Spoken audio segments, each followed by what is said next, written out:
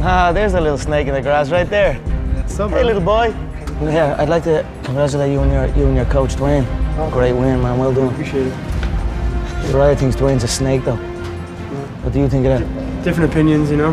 So you were with Dwayne? Yeah, man, he's a good coach. And what, he took you out of college? He took you out of college and you just ditch him?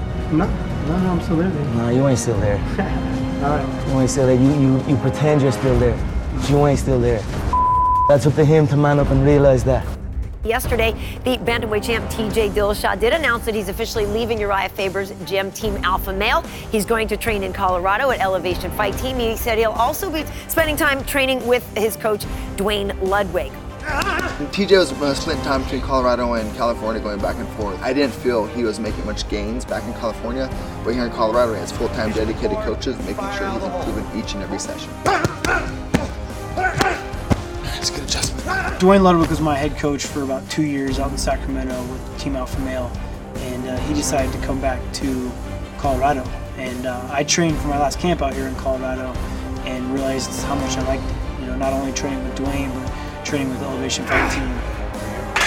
When my next fight came around, I knew I needed to spend my camp out here as well. You know, and so I kind of came to Uriah and told him where my head was at and that I wanted to do my next camp out here. He didn't take it as well as I thought, and I got kicked out of Team Alpha Male. He's a snake in the grass, and I told you that to your face. You brought him into the tough, thinking he was there to help you, and he was there to help him. I think people are getting under his skin about him thinking that I'm trading on him, but really it's just a head coach that I believe in. I think he's making me better, and why not be the best you possibly can in the sport as long as you can, and I think that's here in Colorado with Elevation Fight Team.